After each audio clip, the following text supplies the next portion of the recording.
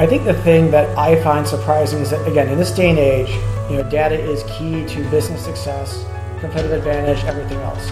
I'm always amazed at the number of large companies where the data teams are like, I can't get any traction. I can't get budget.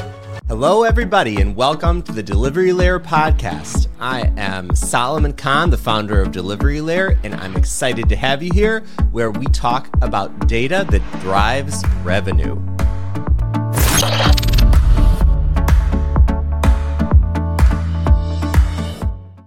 All right, Ben, welcome to the Delivery Layer podcast. Excited to have you. Thanks, Saul. Thanks for having me. Good to be here. All right. So, Ben, do you want to introduce yourself to the audience and just give a little bit of sort of quick intro into who you are and what you do? Sure. Yeah. So Ben Hoban, I'm a data strategist currently, but my background, I think while we're talking, is that the background has been finance strategy. So I kind of grew up in the big consulting world, but made the jump to data about a year ago and haven't looked back. So I want to kind of talk through that with you, share some insights and trials and tribulations. I know others have gone through it as well. So hopefully this will be interesting and compelling. So yeah, definitely. I'm really looking forward because for me, I've always felt like data was this great combination of the business and technology. And here you are, you were in the business for a very long time and then just recently got into data. So just to put a point on it, you were in finance doing sort of advisory work on corporate transactions for like 16 years. And then a year ago, you got into data. So walk through that. Why did you make that shift? Yeah. So look, I mean, as you said, I spent like 15, 16 years in the big four. So like Ernst & Young, PwC, big companies, great training ground, things like that. Well, look, there's sort of, I think, a point in one's career, and I'm not saying midlife crisis, it wasn't that, but, a point in your career where you're like, is this my last job? Is this what I want to do, until I retire? And as I thought through it, the answer was no. Like, I like what I did. Like, I love finance, I love strategy and the whole deal sector. But as I thought through it, I'm like, I'll be doing the same job in the next 15 years as I'm doing today. And that didn't sit well with me. What else is out there? What else can I do? How can I use these skills that I've gained through all these years of deals and consulting to add value somewhere else? Started looking around, seeing what was out there. And I kept coming back to data. And the reason being, when I was in consulting at EY, we did a bunch of surveys on capital planning. So, we'd ask clients, hey, when you go through your portfolio, what's your challenges? What kind of stops you from making good decisions? And every year they would say, I don't have data visibility. I can't get the right insights. So I always kind of knew that data is actually a roadblock. Even these are like Fortune 100 companies, like data is a roadblock. And it kind of blew my mind. So to me, I'm like, I can probably add value in this space and take this strategic finance knowledge and, impart data into it and kind of help transform things a bit.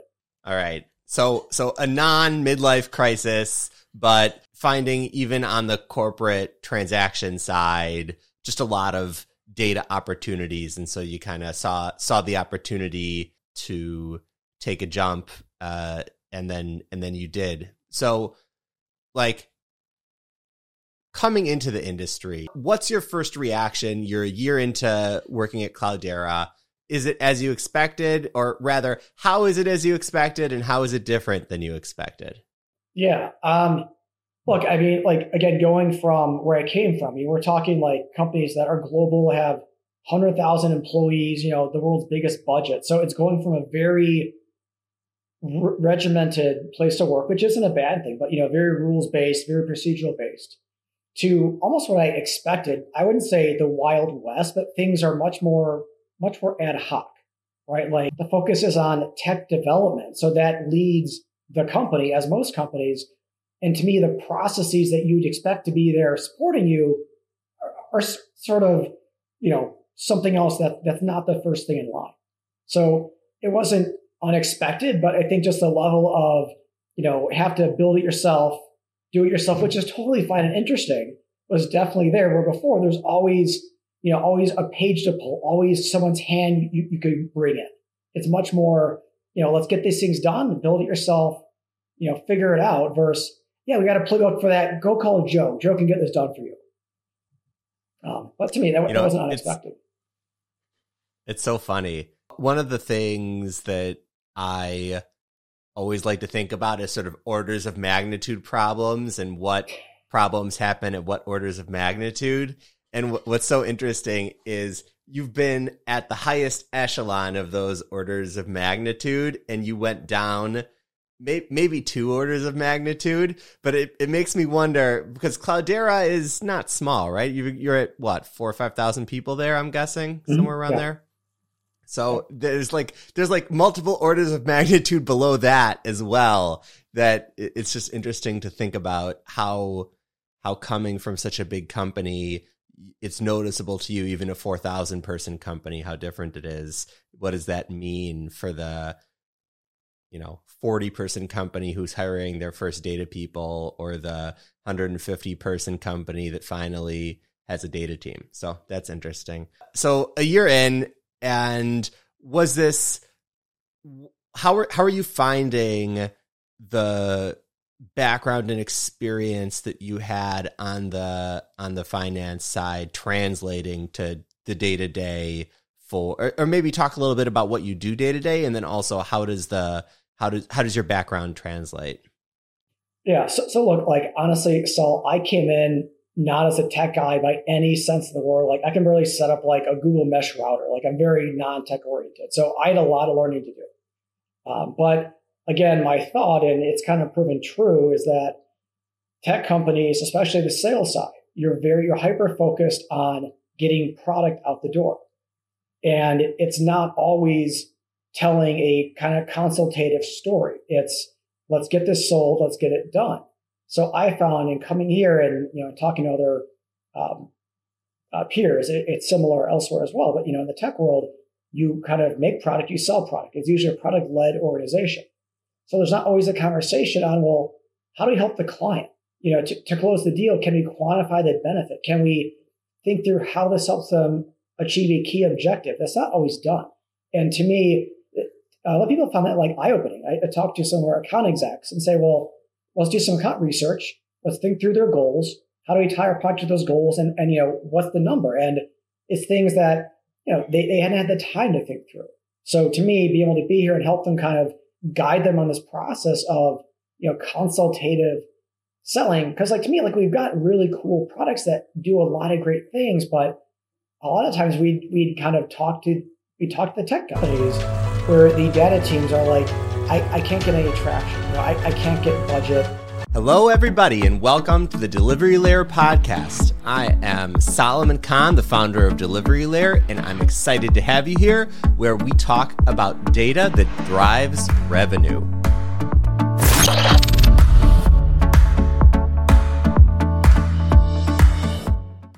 All right, Ben, welcome to the Delivery Layer podcast. Excited to have you. Thanks, Saul. Thanks for having me. Good to be here. All right. So, Ben, do you want to introduce yourself to the audience and just give a little bit of sort of quick intro into who you are and what you do?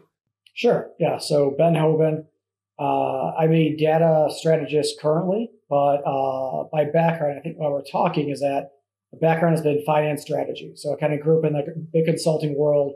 I made the jump to data about a year ago and haven't looked back. So I want to kind of talk through that with you, share some insights and trials and tribulations. I know others have gone through it as well. So hopefully this will be interesting and compelling. So yeah, definitely. I'm really looking forward because for me, I've always felt like data was this great combination of the business and technology. And here you are, you were in the business for a very long time and then just recently got into data. So just to put a point on it, you were in finance doing sort of advisory work on corporate transactions for like 16 years. And then a year ago, you got into data. So walk through that. Why did you make that shift? Yeah. So look, as you said, I spent like 15, 16 years in the big four. So like Ernst & Young, PwC, big companies, great training ground, things like that. But look, there's sort of, I think, a point in one's career, and I'm not saying midlife crisis, it wasn't that, but a point in your career where you're like, is this my last job? Is this what I want to do, until I retire. And as I thought through it, the answer was no. Like, I like what I did. Like, I love finance, I love strategy and the whole deal sector. But as I thought through it, I'm like, I'll be doing the same job in the next 15 years as I'm doing today. And that didn't sit well with me. What else is out there? What else can I do? How can I use these skills that I've gained through all these years of deals and consulting to add value somewhere else? Started looking around, seeing what was out there. And I kept coming back to data. And the reason being, when I was in consulting at EY, we did a bunch of surveys on capital planning. So, we'd ask clients, hey, when you go through your portfolio, what's your challenges? What kind of stops you from making good decisions? And every year they would say, I don't have data visibility. I can't get the right insights. So I always kind of knew that data is actually a roadblock. Even these are like Fortune 100 companies, like data is a roadblock. And it kind of blew my mind.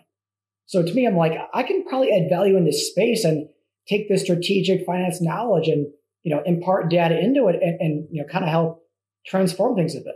All right. So a non-midlife crisis, but finding even on the corporate transaction side, just a lot of data opportunities. And so you kind of saw the opportunity to take a jump, and then you did. So like coming into the industry, what's your first reaction? You're a year into working at Cloudera.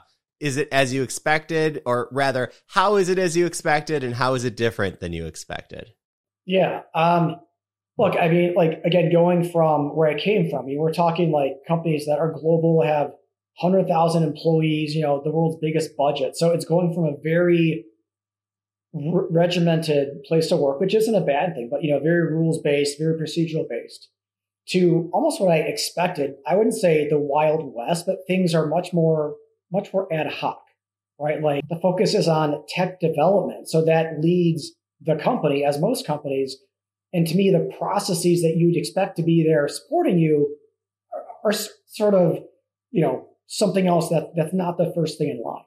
So it wasn't unexpected, but I think just the level of, have to build it yourself, do it yourself, which is totally fine and interesting, was definitely there. Where before there's always a page to pull, always someone's hand you could bring in.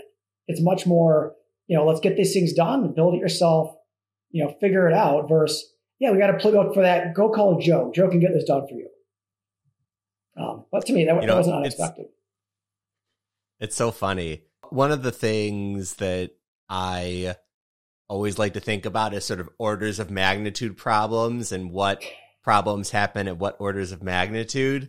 And what's so interesting is you've been at the highest echelon of those orders of magnitude, and you went down maybe 2 orders of magnitude. But it makes me wonder, because Cloudera is not small, right? You're at what, 4,000 or 5,000 people there, I'm guessing, somewhere around there. So there's multiple orders of magnitude below that as well, that it's just interesting to think about how coming from such a big company, it's noticeable to you, even a 4,000 person company, how different it is. What does that mean for the 40 person company who's hiring their first data people, or the 150 person company that finally has a data team? So that's interesting. So a year in, and was this, how are you finding the background and experience that you had on the finance side translating to the day-to-day or maybe talk a little bit about what you do day-to-day, and then also how does your background translate? Yeah. So look, honestly, so I came in not as a tech guy by any sense of the word. I can barely set up a Google mesh router. I'm very non-tech oriented. So I had a lot of learning to do. But again, my thought, and it's kind of proven true, is that tech companies, especially the sales side, you're hyper focused on getting product out the door. And it's not always telling a kind of consultative story. It's, let's get this sold, let's get it done. So I found in coming here and, talking to other peers, it's similar elsewhere as well. But, in the tech world, you kind of make product, you sell product. It's usually a product-led organization. So there's not always a conversation on, well, how do we help the client? To close the deal, can we quantify the benefit? Can we think through how this helps them achieve a key objective. That's not always done. And to me, a lot of people found that like eye-opening. I talked to some of our account execs and say, well, let's do some account research. Let's think through their goals. How do we tie our product to those goals? And what's the number? And it's things that, they hadn't had the time to think through. So to me, being able to be here and help them kind of guide them on this process of, consultative selling. Because to me, we've got really cool products that do a lot of great things, but a lot of times we'd kind of talk to the tech guys, right? We talk to the, platform director and say, hey, we have the best product for, NiFi or for data flow, but it wasn't what it does. It's that it technically gets the job done. No one talked about the benefit or the why. And to me, that gets powerful and kind of differentiates you. That's super interesting. So then you're pretty deep on the sales side of Cloudera, helping translate some of your capabilities to, how that fits into business value for big corporations. I mean, it's a little surprising that's an evolution. I've at least from what I've seen. Now that you've said it and that I'm thinking about it more, it's not that much of a surprise that it's happening. It's a surprise that the salespeople haven't been doing more of this all along. Do you think that's because of the environment that they were selling into? Is it that the buying business execs are shutting their eyes to data engineering questions and just telling their engineering teams to make decisions and don't want buy-in? Is there something else going on there?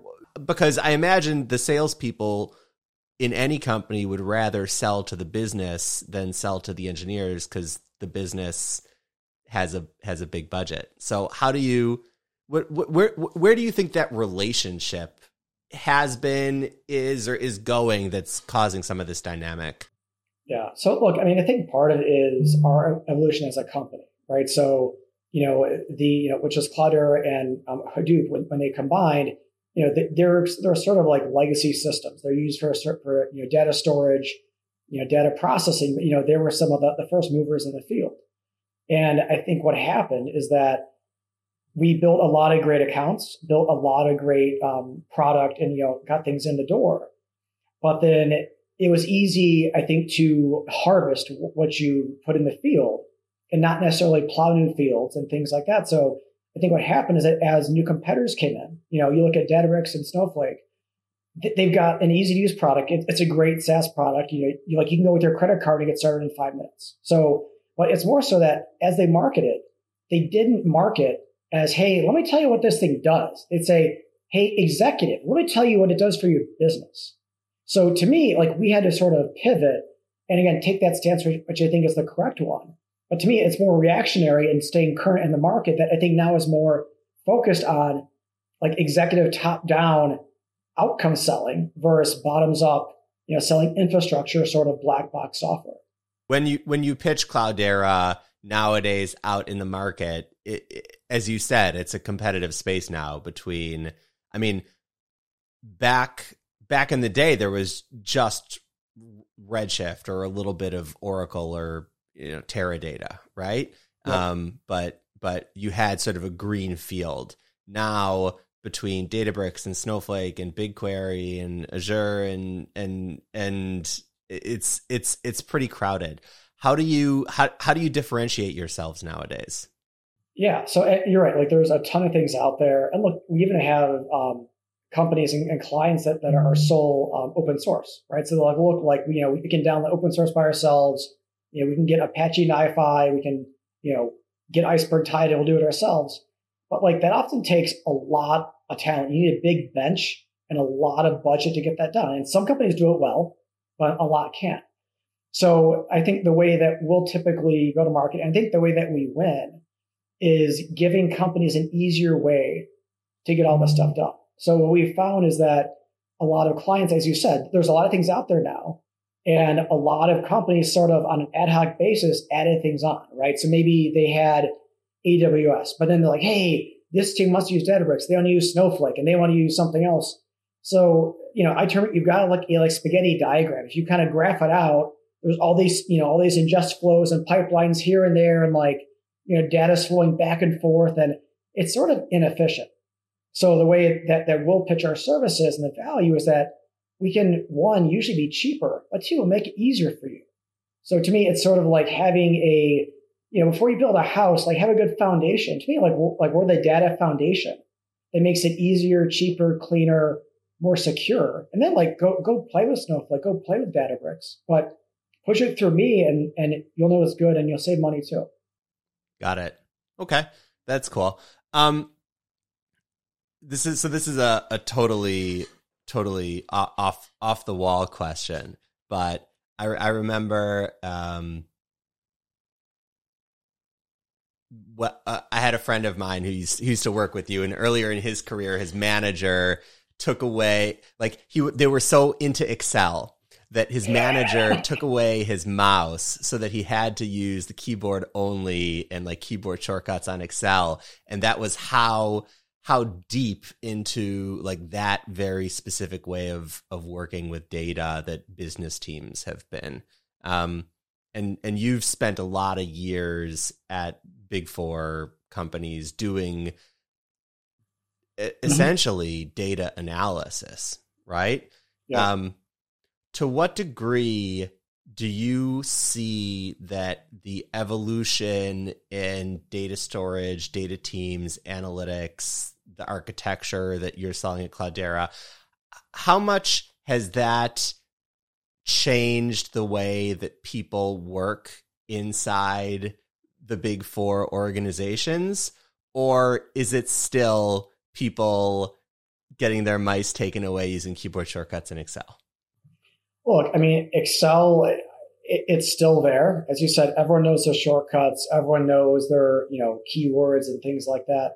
But there is a big push into data. I mean, like when I was at EY, last year, I left in August, we had a whole team that did dashboards and, basic data lakes and analytics. I mean, there's a whole big, highly growing practice in that. So I think a lot of the consultant agencies, they've latched out and said, look, building Excel models and things like that, anybody can do that. But what companies need help in is, as you said, like helping crunch data, helping even build basic dashboards, right? I mean, when you're in data, you're like, oh, building Tableau or Spotfire dashboard, it's so easy.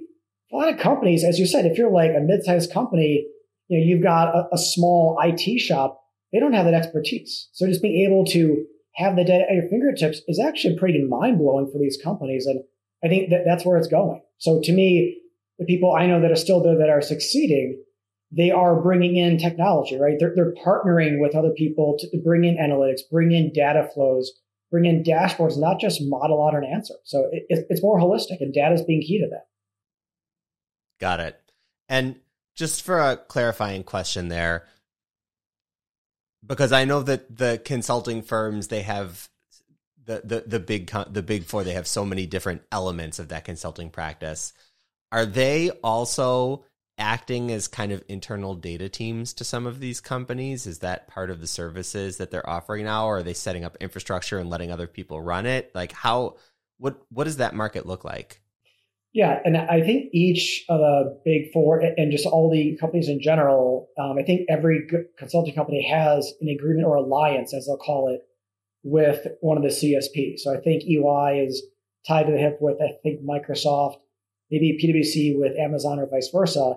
And right, they've got teams that will go out to clients and help them, as you said, like stand up environments, stand up warehouses, data lakes, et cetera, on these platforms themselves. Because again, they've got a ton of people that are, highly smart consultants, but the clients don't have that ability. So yeah, I think that's where a lot of these companies are going. And, they're kind of the arms and the legs of the CSPs right now. Yeah, that makes a lot of sense. Okay, so 1 year in, drinking from the fire hose, what does 5 years look like for you in data? What do you expect that things, where do you expect things are going to be going? Yeah, I mean, that's a good question. Look, like a year in, sort of like saying, what's the answer to the lottery? I didn't win last night, so I still don't know. But look, I mean, again, I think there's still a lot to do in this company and in this industry in general. I think there's a lot of companies like Cloudera where, again, highly product focused. There's a lot of ways to kind of change it and transform it to be more customer centric. So I think we still have work to do on that sense.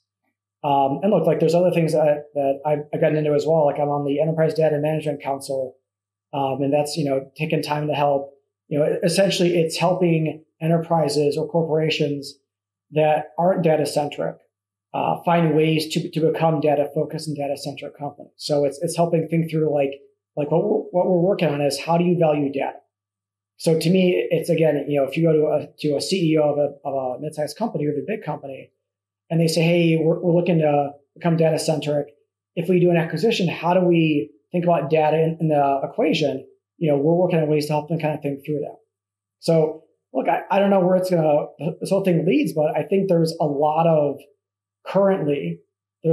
intersections of data and finance and strategy that I think still need to be explored and extrapolated. So I'll see where this goes, but so far it's been interesting and I'm learning a ton. And I think every day is meeting different people and having conversations I didn't think I'd have a year ago. So that's cool.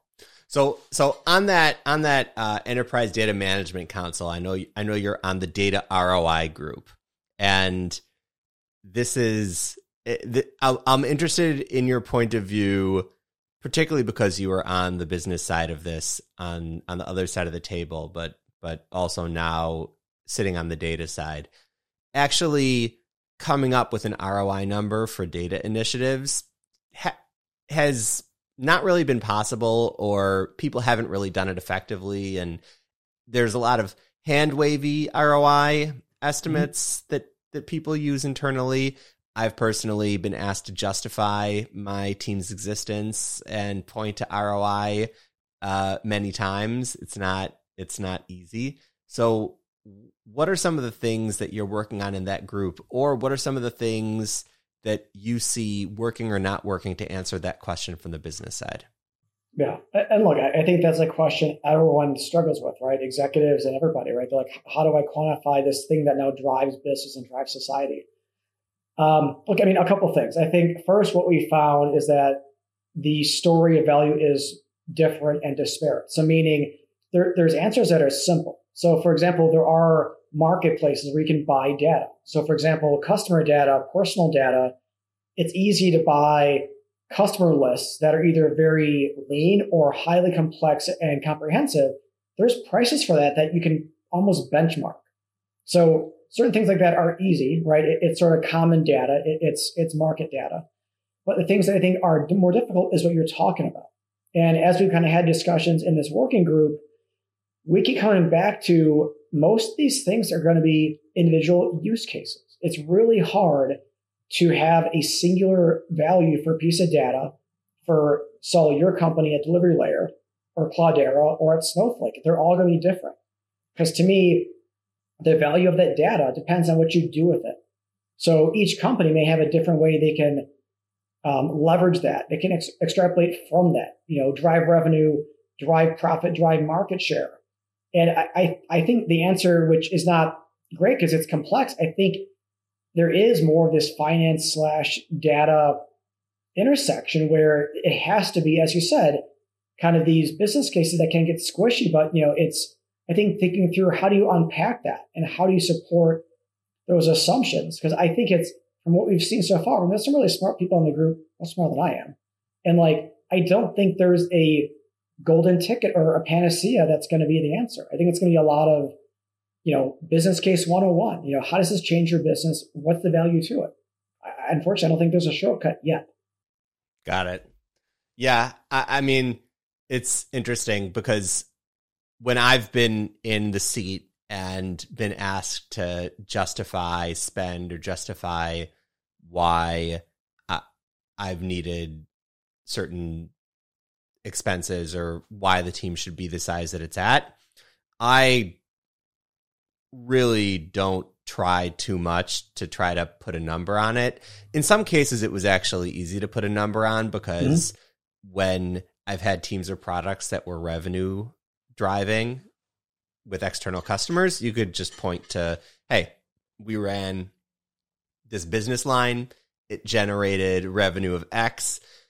The cost to generate the data that powered that business was far less than X, and that's how much it costs to generate the data for this business. So those were very straightforward.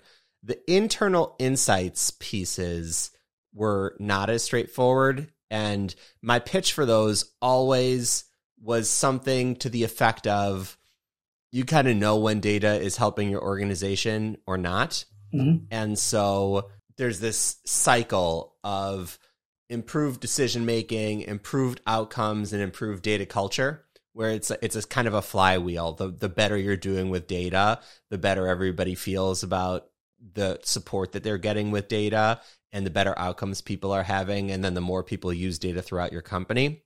And people are pretty attuned, because if you're using budget for marketing analysts that the marketing team would rather just put towards marketing initiatives, they'll tell you, and they'll tell everyone else too. So for me, that's always been the good checks and balances, is from a budget perspective, are the teams that you're supporting pulling that support from you and showcasing the impact through the senior leadership team? And if not, then you've got a problem. And frankly, your team probably shouldn't be that big.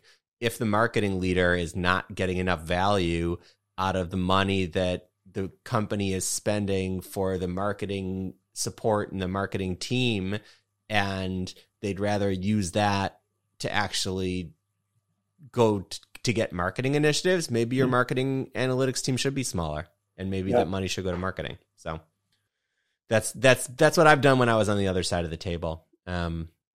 Cool. All right. What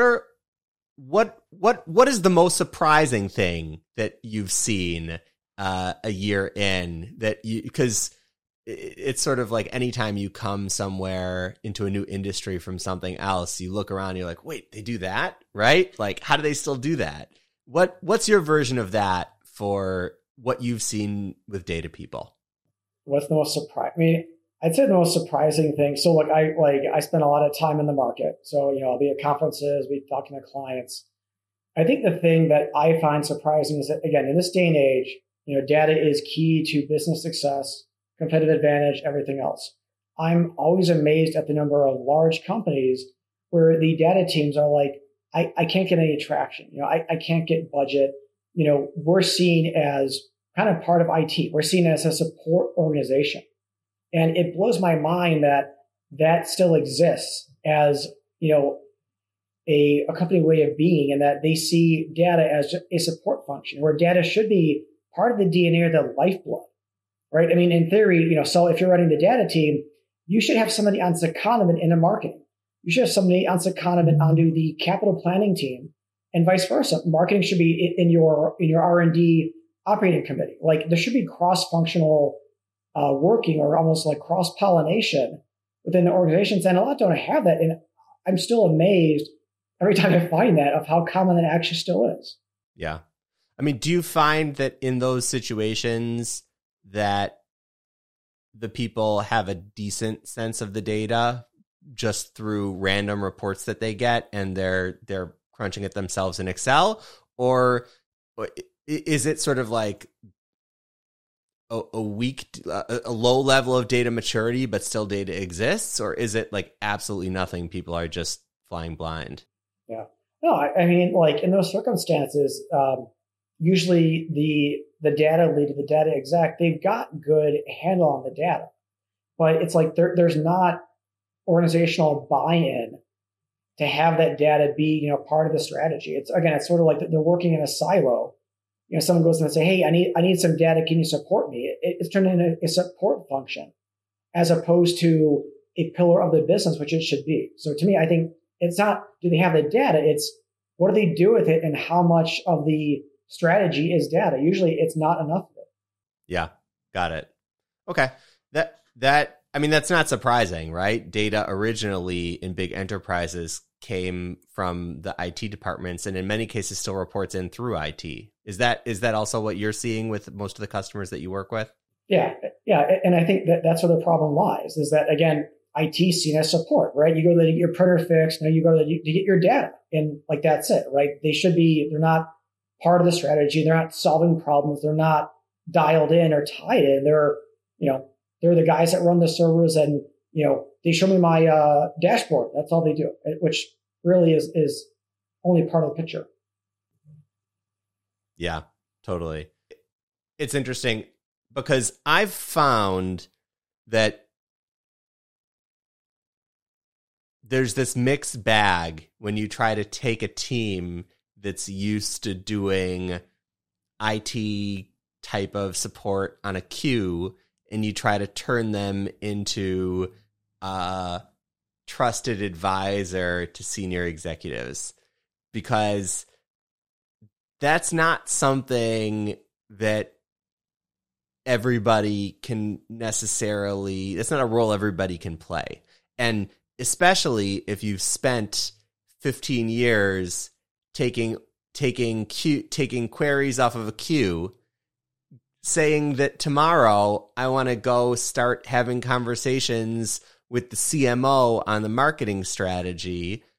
Understandably, everybody could look at the outside and wonder if that was going to work. So I guess question, how does that evolve? What organizationally does it look like to get to the other side? Because I've been on the other side, and I come from a little bit more of a startup techie type of background where I've kind of always been on that other side. Mm-hmm. But for the people who spent their entire careers not on that side, like, what is the bridge? Yeah. Look, I mean, I think it's a couple things. One, it is like transformational change. So there will be change. It may be a bit painful, but in the end, everyone's better off. But with that being said, there would be a bifurcation of where people go. So for example, but it's the same thing as any business, right? Even if you look in like finance and like hedge funds, you've got some really smart people that are in the back office, writing quant code for a living. Like they're in a dark room per se, but that's what they're really good at. And there's nothing wrong with that. And I think it's the same thing with the data orgs. You'll have people that, as you said, are seasoned, have done this for years. They know exactly what to do. They're very well suited to keep on doing it and keep on, having things work and getting the answers out there. But you're right. They may not be the person that can be the liaison between data and the CMO, or data and the CFO, or data and investor relations. They're probably not that person. So again, whether that's an outsider or if it's, finding a person in that group that wants to kind of do something different, that wants to, do what I did and say, hey, I want to kind of do a 180 or a 980 return right now. I think it's finding that person that can, go up a notch, take on something new. But you're right. It's not going to be every person's desire to even do that. And I think that's the challenge. Yeah. It's going to be interesting to see how it plays out, because there's also pressure on the other side in certain organizations for people not to necessarily want that thought partner, right? They like the fact that they have an analyst that just brings them data, and they're not looking for someone to tell them how to run their department. So it's an interesting time in the industry. I personally think that we're going to move much more to the trusted advisor model, or at least have some translation layer, as you were talking about, where business leaders are going to expect more partnership from their data teams because they're going to come across it in other organizations. And so, yeah, there are some legacy places where that might not be the culture, but if you've ever been to a place where it's really worked, you're always going to want to get that back. So that's my thesis. And in terms of how to actually make it happen, I think switching people to single vertical support as opposed to just general everybody off of a queue is part of the transition. So you get some of the individual, because it's the other side of the shift is people who are fixing your mice or printers when they break. However many people you have to support whatever size of an organization you have, that work is fungible. Anybody who can fix a printer is going to be able to go in and fix any printer. I think the difference in the type of data support that you get between someone who's going to be a thought partner and someone who's going to pull data off of a queue is that it's not fungible on the other side, because you gain deep expertise and knowledge into what people are actually doing in marketing or in finance, and then you use that every single time you're answering questions for them. And if you're just taking questions off of a queue, then you're never going to get that. So that's my personal point of view on how you can make the shift. And I think it'll be business leaders ultimately that pull it, because they're the ones that are going to be used to getting it somewhere. And once you get it once, you're just going to try to get it back. So it's fun. One of the cool things about data is that it's always changing. And as you said, jobs always change and industries transform itself. One of the things that I love about the fact that you jumped into data is that you're following essentially every other data person who jumps in not really knowing everything or how it's going to go, because data is too broad a category for anybody to have any reasonable chance of like naturally coming across it. And so everybody that I know just jumps in and learns a lot as they go along. When you think about it from like the skill and background climb that you have to make, right? Like you're not a data person, jumping into data, providing data leadership to companies, making that connection between the data and the business. Like, what are some of the key skills that like walking in, you were like, okay, these are some of the big things that anybody who's trying to get into data or any business person who's trying to understand data should learn first or try to get a handle on first? Yeah. Well, look, I mean, like to me, again, I just start from the beginning. I mean, we're an open source based company. I had to, even research like what open source projects do we even leverage? I mean, I knew about zero Sol, I'll be totally blunt. But the thing I learned, and which is what I learned coming out through consulting, is that you surround yourself with other experts that, it's sort of like, competitive advantage. Each person is probably really good at a certain thing, and you surround yourself with that team. So like when you go and talk to a client, or when you're strategizing on how to make a pursuit work or how to upsize a win, yes, I'm there to help tell the story, help the team translate the value and kind of have the why for the client. But, we've got a sales engineer that knows the coding, that can write the architecture, that knows all those bits and bytes that I don't. And, you've got your customer service person as well that can tell you about the support tickets and, what's been going on. So to me, it's just like any executive team, you sort of build each person's, as you're saying, almost skill set. When you're talking about the CMO, there's a skill set. And I can't do this by myself, and neither can my account exec. But if we kind of put everyone together, sort of like Voltron, right? You're this much bigger thing than you were by yourself. And I think that's pretty powerful. And each person builds off each other. And I think that's actually how it should work. You can't expect one person to, write the code, sell the code, tell the story, market the story. It's not feasible. Well, you're talking to someone running a bootstrap startup, so hopefully it's somewhat feasible. I love it. And what strikes me from listening to some of the things that you're talking about here, and this is a good lesson, I think, for any data person that's listening, how quickly your learning is accelerated by going out and talking to people in the market.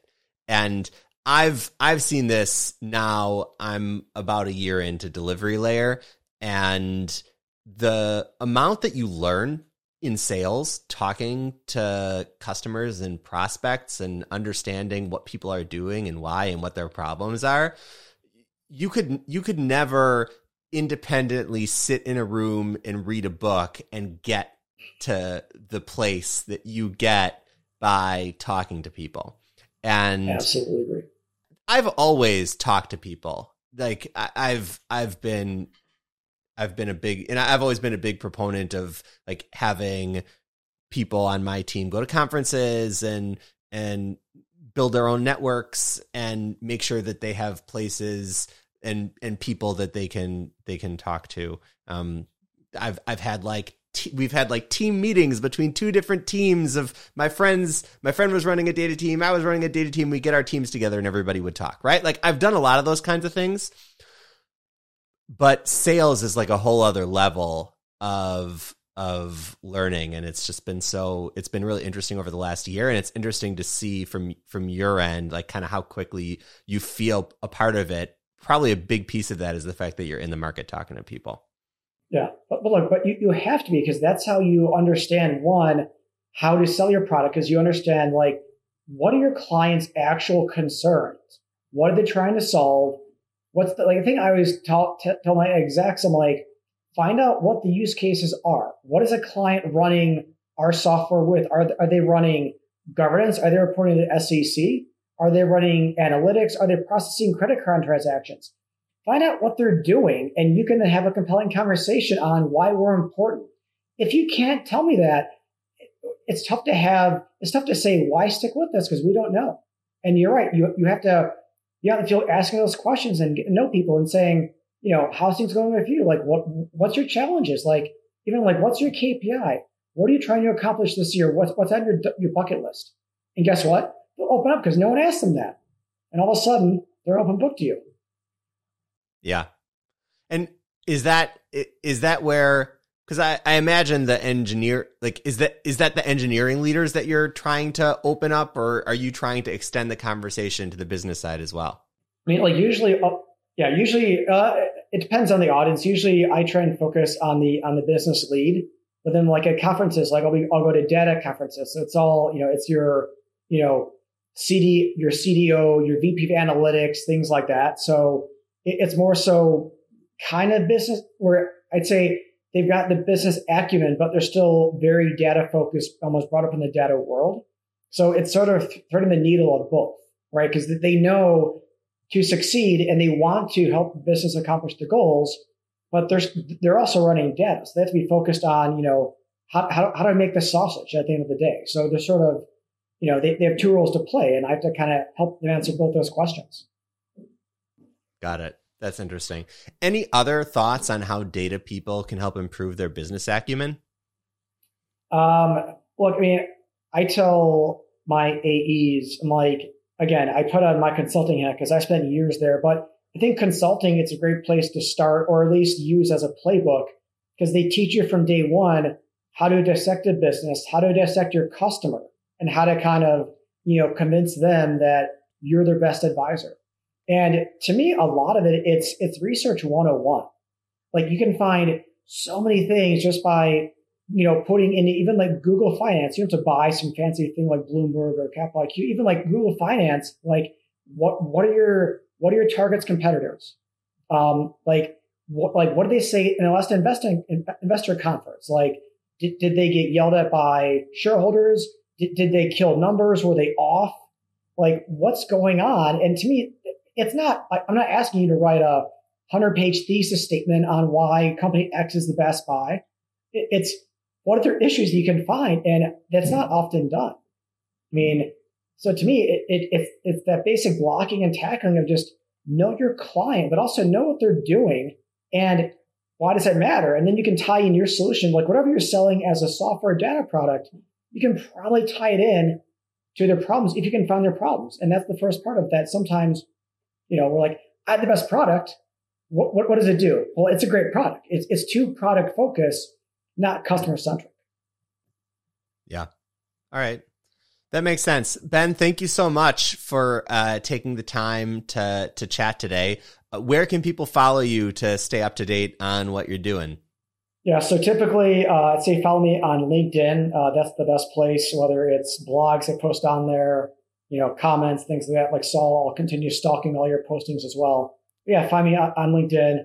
Always happy to network, brainstorm, things like that. So just glad to be part of this kind of data community. So it's been very interesting so far. All right, great. Well, welcome. The water's warm, and excited to have more business data cross collaboration. And thanks a lot for the chat. I think it was really interesting. Sounds good stuff. And thanks, everybody, Bush. thanks for listening to the Delivery Layer podcast, and we'll catch you on the next episode. Bye.